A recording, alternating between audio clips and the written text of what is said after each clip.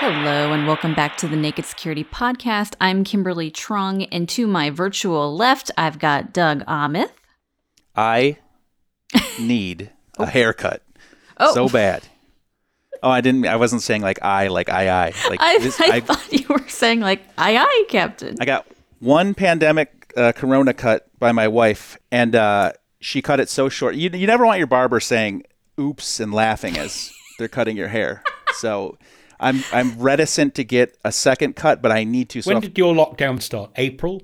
March. Yeah, and if your hair was cut to essentially a number 0 at that point, it can't have grown long enough since then to be troublesome, can it? The back grows like a weed, so I've got like a constant mullet. We discussed mullets the other day, and we figured that they were great. No mullets. No mullets. If you were wondering who that third voice is, I will properly introduce him now. To my virtual right is Paul Ducklin. Hello, everybody. Kimberly, each week, I notice that Doug and I sometimes swap from left to right and right to left.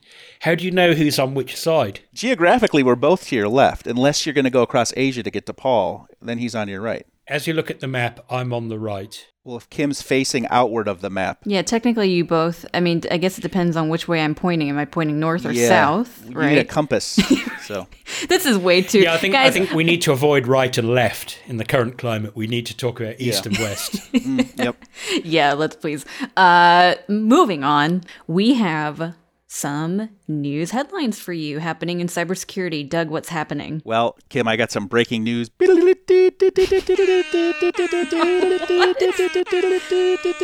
better be good. Right before we record this podcast on Wednesday, and right before we went on the air, so to speak, Paul published a story. Last week we talked about a desktop Chrome browser bug that needed to be patched immediately. Then this week we hear about another vital update just when you thought it was safe to update to version 86.0.4240.111. You should now look to update to version 86.0.4240.183. Where does it end? Oh, and there's more. There is. If you're using Chrome on Android, there's an Android-specific Chrome bug, and you should update to version 86.0.4240.185 to channel the great Susan Powder. Stop the insanity. Oi. Paul, what's going on? Yes, those numbers are very catchy, aren't they? But it isn't the previous Chrome zero-day bug story, which seemed that update was predominantly for Windows, Linux, and Mac. And a lot of people asked us back a week or two ago, but what about Android? And we weren't quite sure because it wasn't clear whether those bugs applied to Android.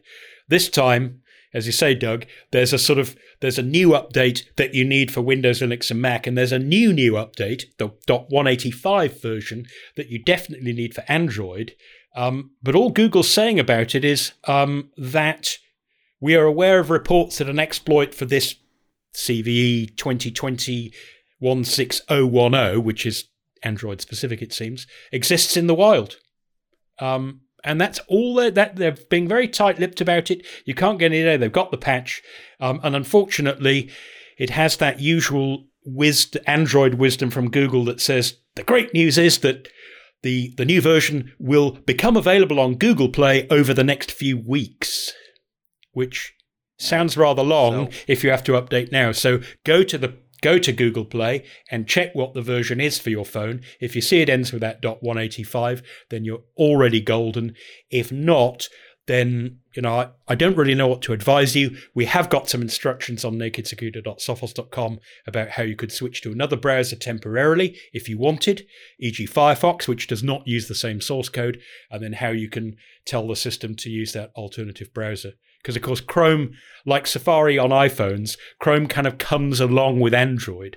So you can't actually uninstall it. You can only turn it off temporarily. So you have been warned. That's public order announcement. You have been warned. Before I get to the headlines, though, I would be remiss if I didn't let Kim tease the oh no of the week, because this one's a doozy. Oh, yeah. I mean, let's just say it has to do with the delete button.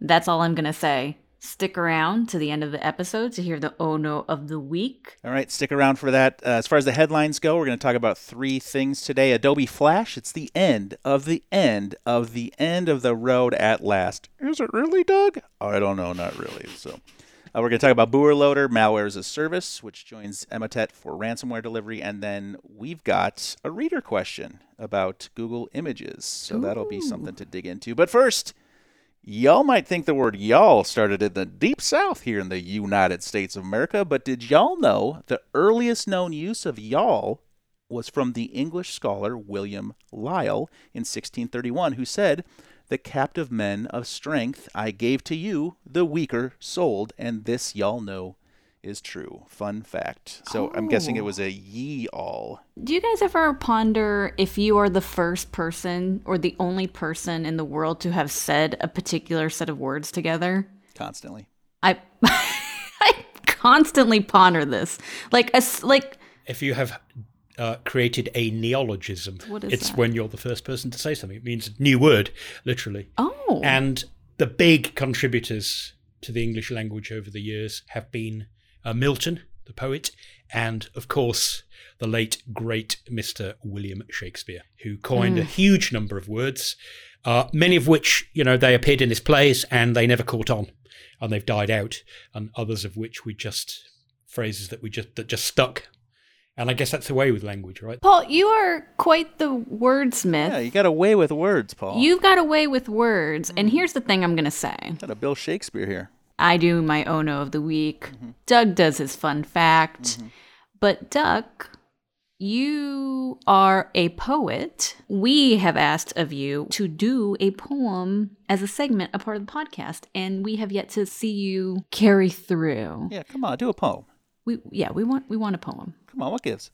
I may have responded rather abruptly by refusing to do it, but I can explain, and I'm afraid that it's all down to a fellow we'll simply call Doug, who seems to think that I'm some sort of mug.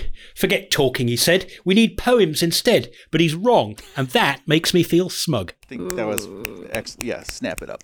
Snapping it up. Somehow I feel like he was talking about me, but No, not at all. What is our first news story, actual news story of the podcast? Yeah. Goodbye, Flash. We hardly knew ye, except we've known ye for what seems like forever, and we've been trying to break up with you for what seems like even longer. Goodbye, Homestar Runner. I agree, coincidentally, with the commenter in this article who said Homestar Runner was the best use of Flash ever. That's not opinion, that's just fact. Goodbye, casual gaming sites that haven't been updated since Obama's first term. Goodbye, unskippable website intro animations wherever you are. Anywho, Microsoft says it'll be removing Flash from Windows on December 31st, 2020, with an uninstallable update. So many questions packed into this article, Paul, but I have 2 right off the bat. First question is, how many uninstallable Windows updates do you remember over your many years in this industry? And second question is, what about Macs and workarounds and all that kind of stuff? Yes, this is intriguing, isn't it? That a lot of the time people go, I installed this Microsoft update, they begged me to, and then I couldn't roll it back, and my printer broke, and I don't like updates. But this one, Microsoft, they actually make a point. It's almost like it's like the shining beacon. Said, by the way, this is so you've got a reason that you can go to your users and say, we've removed Flash because it officially dies at 23:59:59 on the last day of 2020, and the only way you can get Flash back is we have to wipe your computer and reinstall Windows. They actually say that. Basically, when you apply the update, it gets rid of Flash. It's game over, and literally and figuratively. And if you want Flash back, you either have to use a restore point, which is basically, revert the system to what it was before, losing anything that you've added in between, or, as they say, reinstall Windows. And sort of hats off to them, because as you say, Flash had its day, and that day was very many years ago. iPhones haven't had Flash for a decade, Android for almost as long. Browsers, I can't remember a website that needed Flash that I've had to use. The last one that I had to use, that I needed Flash, switched to HTML5 perhaps 2 or 3 years ago, when Adobe first and finally said, look, guys, we've been meaning to kill this for ages. You haven't let us. But in 2017, they said you have 3.5 years left.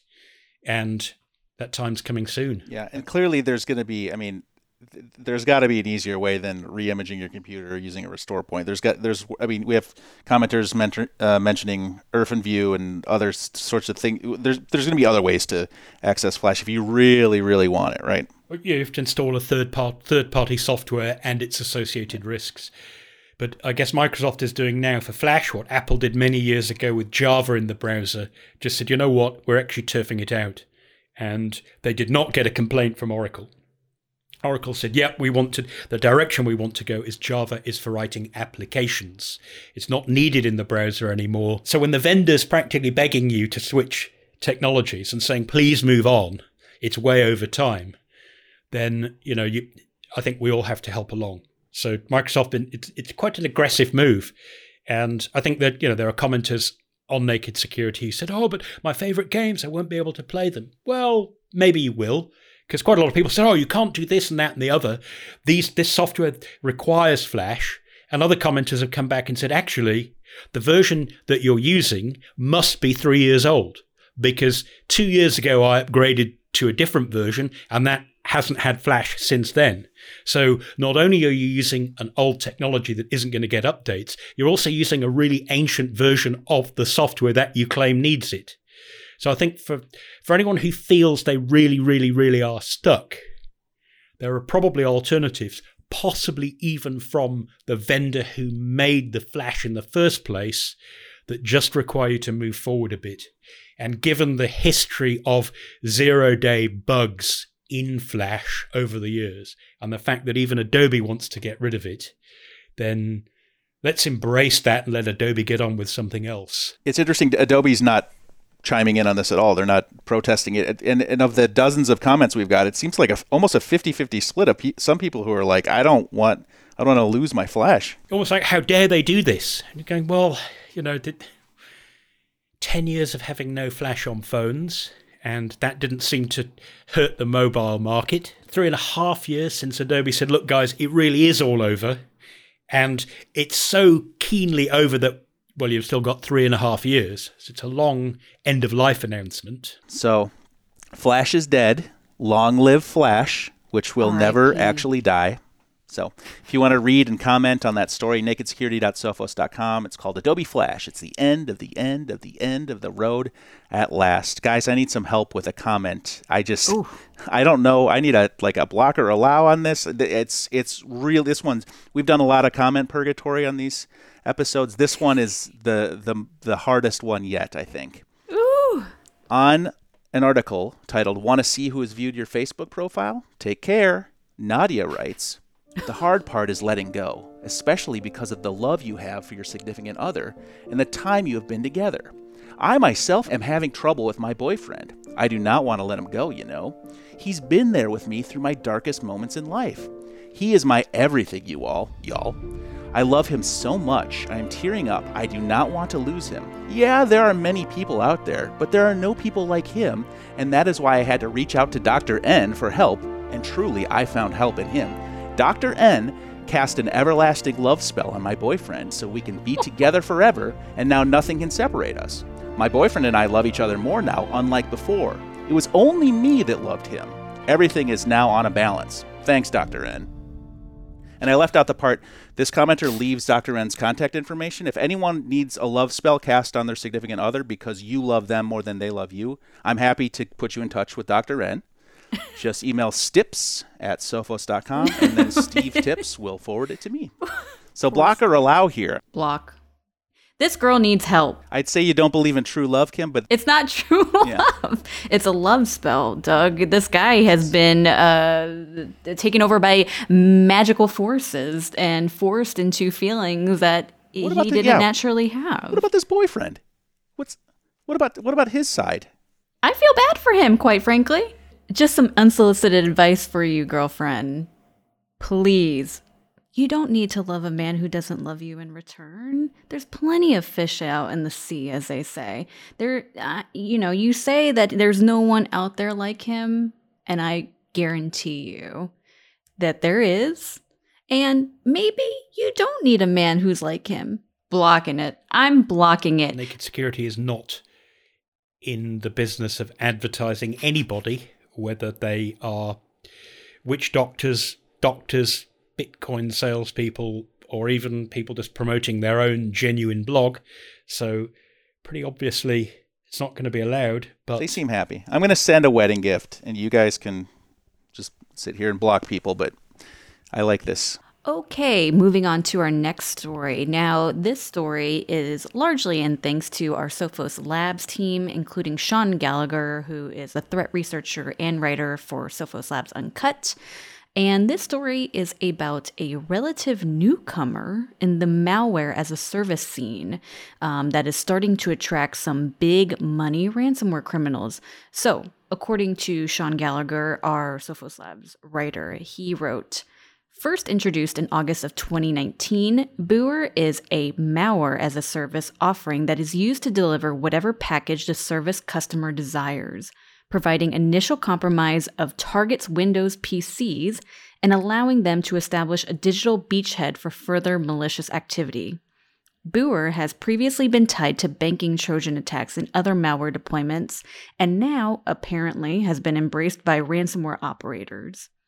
In many ways, Buer is positioned as an alternative to Emotet.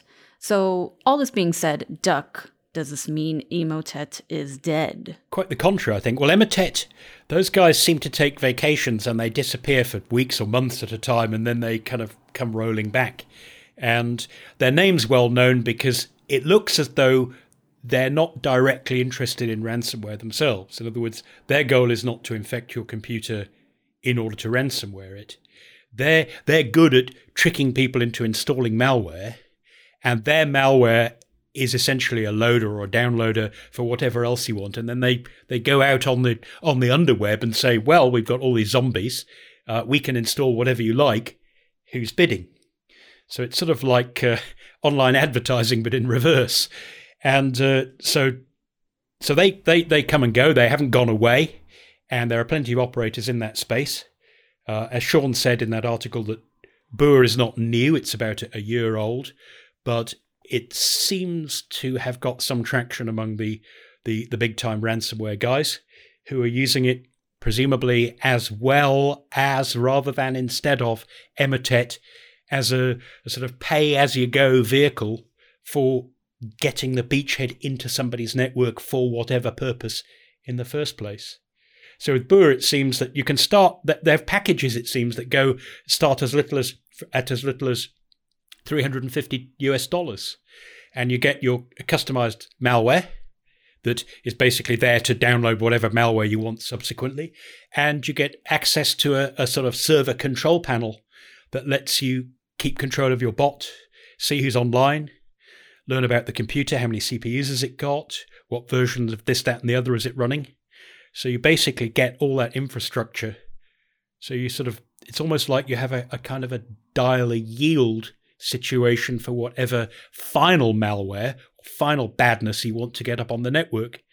And these guys are just they're the delivery mechanism. They're basically a content delivery network with a management console for other cybercriminals. You mentioned malware players taking a break. I think Chet Wisniewski gave a little presentation to a bunch of us at Sophos a couple of years ago, and was what I thought was really interesting. He said they do take breaks. The guys that are really behind the big attacks will come out, make a big attack. They'll go underground for 2 to 3 years. This was about 2 to 3 years ago he was saying this. So he's like, right now, and at that point we were in a lull of kind of like copycat attacks. So the rest of the like kind of wannabe crooks were kind of living off the remnants of whatever the last big attack was. And now here we are 2 to 3 years later, and we've got all this big Emotet attack and all this kind of resurgence. So these guys kind of, they go underground for 2 to 3 years, then they come back out with something new. Well, it's hard to know whether they've actually gone underground or whether they've just popped up with a different mask on.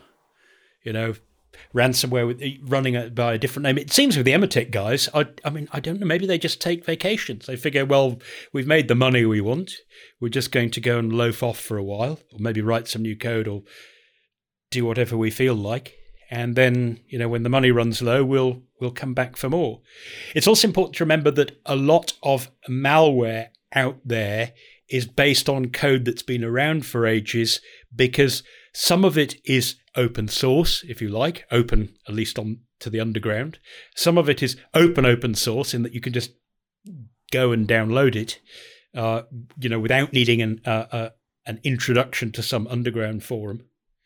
And there are plenty of crooks out there who write malware for money. You pay them a fee, they produce the ransomware. They don't want to be in the big time. They don't want to be in the spotlight. They don't want to have to deploy the ransomware or the malware themselves, or just write it for a fee. So I guess the answer is that it's almost as though cybercrime abhors a vacuum. And if one person stops operating or slows down, then someone else will rise up, sadly, to fill the void. And here it seems that Emotet went away. These guys came along. Emotet came back. But Buer now seems to be a viable, workable alternative that mainstream ransomware crooks are using. So even if Emotet did get shut down, they've now got an alternative delivery mechanism. We've been reporting a lot on Ryuk ransomware lately. What is the tie between Buer and Ryuk that Labs has found, Doug? Well, just simply that there are cases of Ryuk infections and attacks that, as far as we can see, were orchestrated by means of this Buer malware as a service network. So the content delivery network for Ryuk was the Buer guys. Now, what the relationship is, what the business relationship is, whether it's the same people, whether it's completely different people, I don't think we know, and that's very, very hard to tell.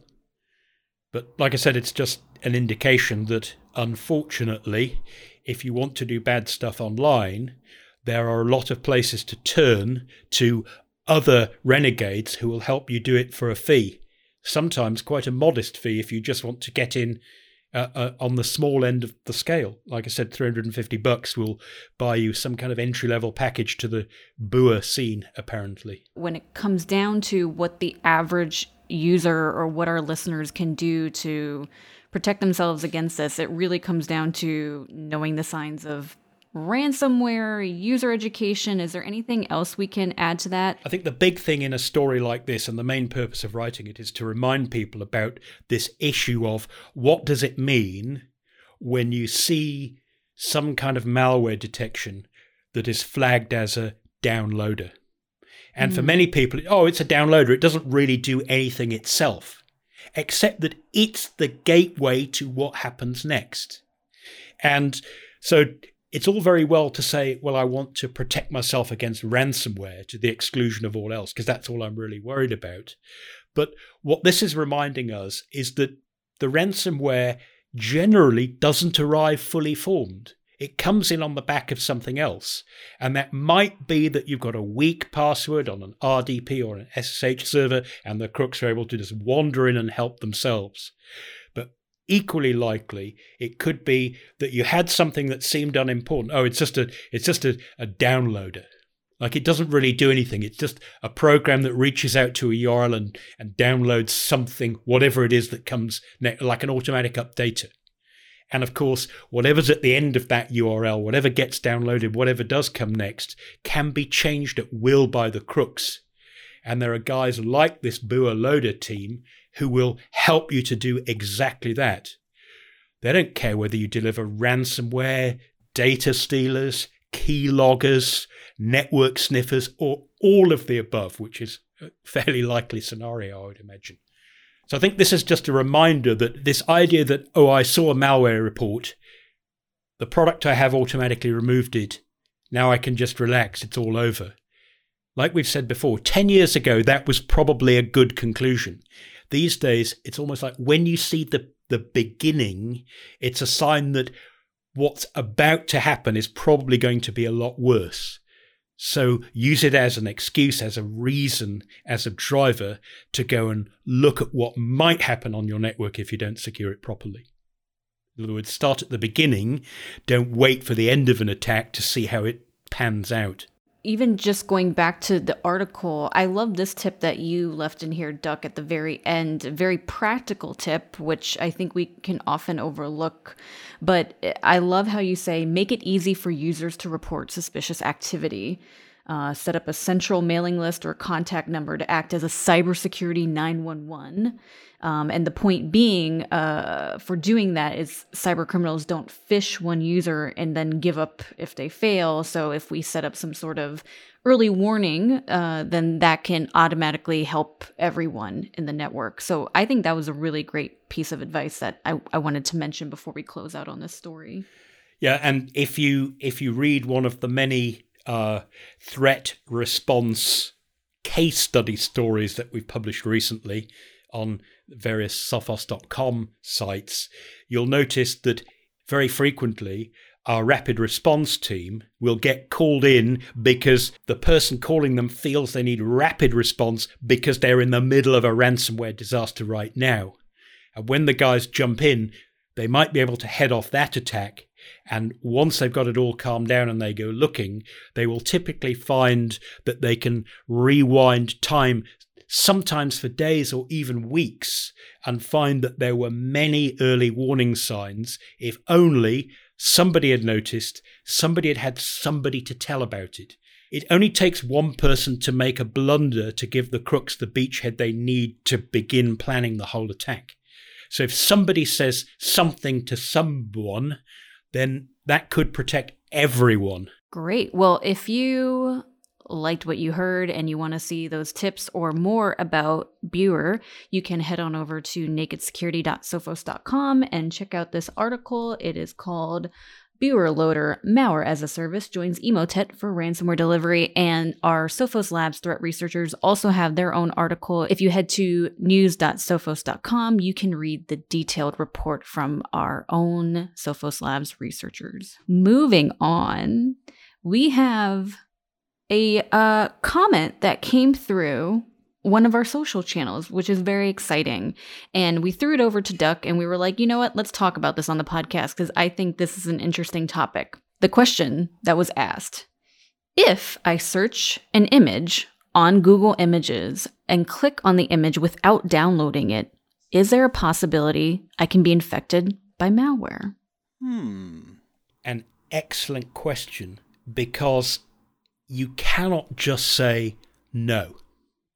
It's theoretically possible that loading a particularly if it's a complicated sort of file like an image or a video or an audio file where there's all sorts of compressed and complex data squidged in there and probably in a proprietary file format that needs to be unraveled by whatever program you're viewing it in, that in theory the program you're using, probably going to be your browser in this case, when you click on something like an image or a document or a video or an audio file or whatever it might be, there's a possibility that if there's a bug that crooks know about but the browser vendor does not, that it could crash your browser by, having some kind of deliberately mixed up data inside it.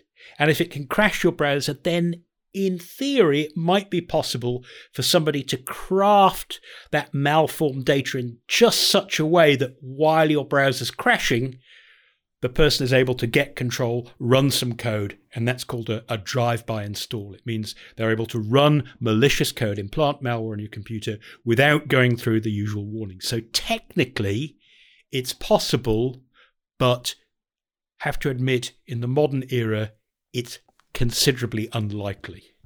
So you probably don't have to worry too much about that, particularly if you have a decent antivirus that will block files in real time if it finds there is something suspicious about them. For example, they look like they've been deliberately mixed up internally to cause trouble for whatever program you're loading them into. And also, if you have an antivirus that does web filtering, then when you go and try and fetch that site, if it's coming from somewhere that's known to be associated with malicious delivery, then although you might see the thumbnail of the image in Google search, when you click on it to try and open the image, the software just won't let your browser go there. So in my opinion, that combined with the protections in modern browsers that make it hard even for rogue code to escape by mistake if something goes wrong, that I think that risk is quite manageable these days. But unfortunately, there's no way you can put your hand on your heart and say, it's not possible. You can nothing bad can ever happen just by opening an image to look at it. Because when you think about it, to view the image, it requires untrusted data from an outside source to be processed and rendered by software on your computer. And there is always a risk, although it's typically a very small one. Just how this question is phrased. If this person is worried about, the question is, if I search an image on Google Images and click on the image without downloading it, if we stop there, is the act of clicking on an image, which then opens it up in your browser, a sort of download? It's being written to memory somewhere, right? Is it? Absolutely. Your browser has to suck down the image from an unknown site. And then to display the image, it basically has to convert it from whatever format it's in, PNG, JPEG, TIFF. Some of these formats are extremely complicated, and they can have subcomponents and all sorts of stuff. Videos are even more complicated. It has to take that file and kind of decompose it, possibly with some very complicated programming, in order to convert it into the little grid of pixels that you see on your screen. And that's the bit that is not without risk, given the complexity of opening, reading in, uncompressing, and rendering for display a lot of modern formats. So basically, by the time you've displayed the image, your browser has to have it in memory. Of course, there's a little bit of a difference to doing that compared to downloading the file, putting it on your hard disk, and then opening some other application and opening up the file in that application, because what happens if it isn't really an image? Well, your browser, if it was an executable, would just go, that's not an image, I can't display it. But if you saved it and then opened the file, then your operating system might go, hey, that's a program. It's on your hard disk, therefore it's already trusted. I'm willing to open it and run it. I think the main problem is whenever you do a search, even if it's just for straight text, you still have to ask yourself when the thing comes back, even if it's just for you to view, you still have to be asking yourself, am I prepared to trust what I see, let alone that there might be some booby-trapped stuff in the file? Because another thing that crooks do is to use images that don't have any booby-trapped stuff in them. They don't try and trick your browser. They don't try and do drive-by installs or exploits or shellcode, as it's called. They're basically there so that they display like text. But it means that nothing along the way, particularly for email attachments, it means that there are no words, text words, that can be scanned and looked for by security software. So crooks often use images as a way of simply presenting data in an alternative format that you can read as easily as if it were text, but a computer would require a lot more work to do. So there's also a question of, do you trust what's in the image, even if it's perfectly legitimate? So Kim, I think we've answered the question. I think you should just tweet this entire episode at this user and say it's buried in this 45-minute podcast. But we did answer the question. You're right. In summary, careful what you're Googling. You can see the complexity there. I've made rather a complicated nature of it, but I'd love just to be able to say, no, just clicking it's okay. It's only if you do this or that, it's only if you actually load it and try and resize the image that you'll be in danger. And this is exactly the same problem that we've had for decades now, with people saying, can I get infected with malware just by reading an email? Or do I have to open any attachment that's in it? And the answer is, well, A, it depends on whether there's a bug in your email program or your browser that could let a booby-trapped file take over.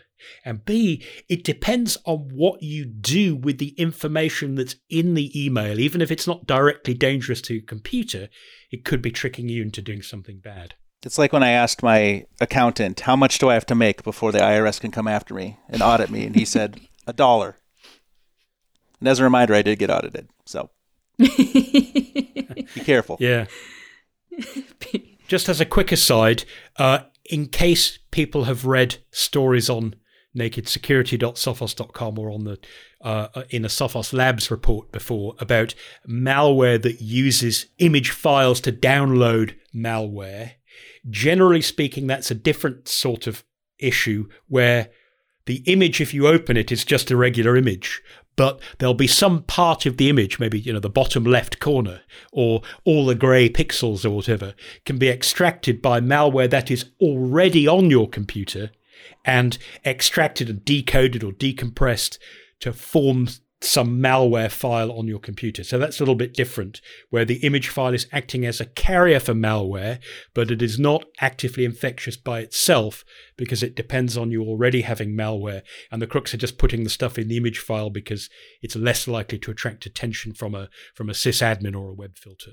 So that's another reason why I think that people get worried about viewing images, is you do read stories about crooks using image files in just the same way that they use zip files as a way of transferring their malware in a way that disguises its content.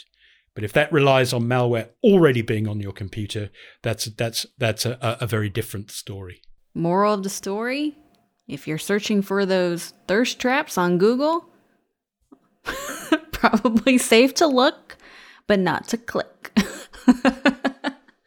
Anyway, we have reached that point in the episode, guys. It is the oh no of the week. Oh, yes. Slim McLean on Reddit writes, I just finished a ticket for a user who claimed that Outlook was deleting all of her emails on its own. I suggest it may be a keyboard issue, but she swears up and down that only Outlook is affected. I've never heard of anything like this, but my go-to fix for weird issues is creating a new mail profile in Control Panel. As soon as I get the mail profiles window, it's repeatedly trying to delete her existing profile. I ask her to unplug an external keyboard if she has one, and she says, oh my god, I had my wireless keyboard on the bench next to me and had set something on the delete key. What is on this delete? What is that small that you can set perfectly on the delete key? A stapler? But why? It's your keyboard. Like, what's wrong with these people? I would never stack anything on a keyboard, period. Yeah, but you might just put a book in the corner of its touching. Yeah. If you think the keyboard isn't connected, or you think the keyboard doesn't even work because it hasn't been working for ages, because maybe it's been pairing with the computer next door if you're still working in an office. It's actually a bit of a strong reminder about being careful what you pair with, right? Like, have your headphones really paired with your phone, or is what you're just about to say going to somebody else's?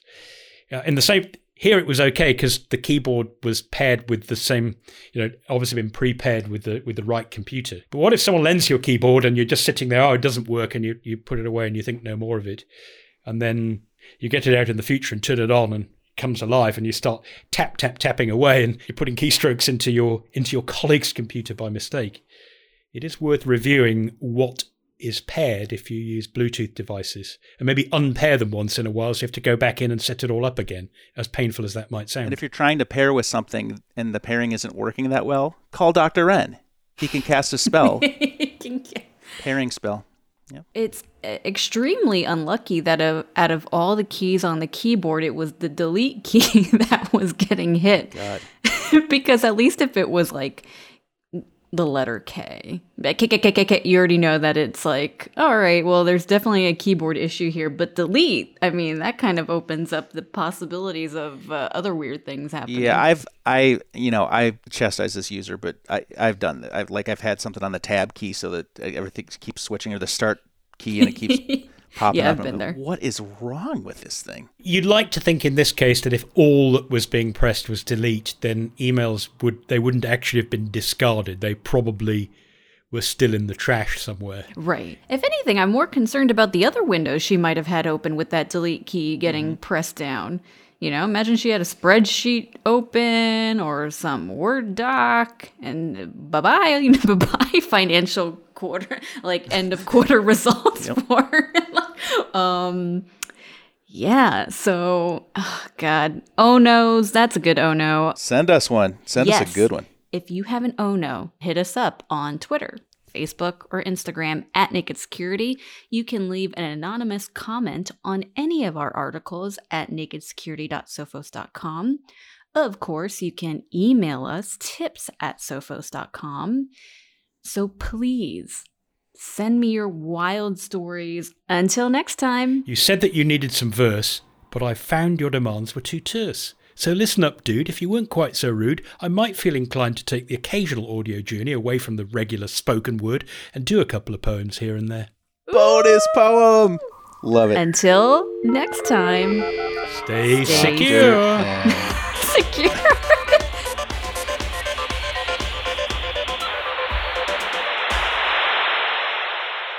This girl needs help.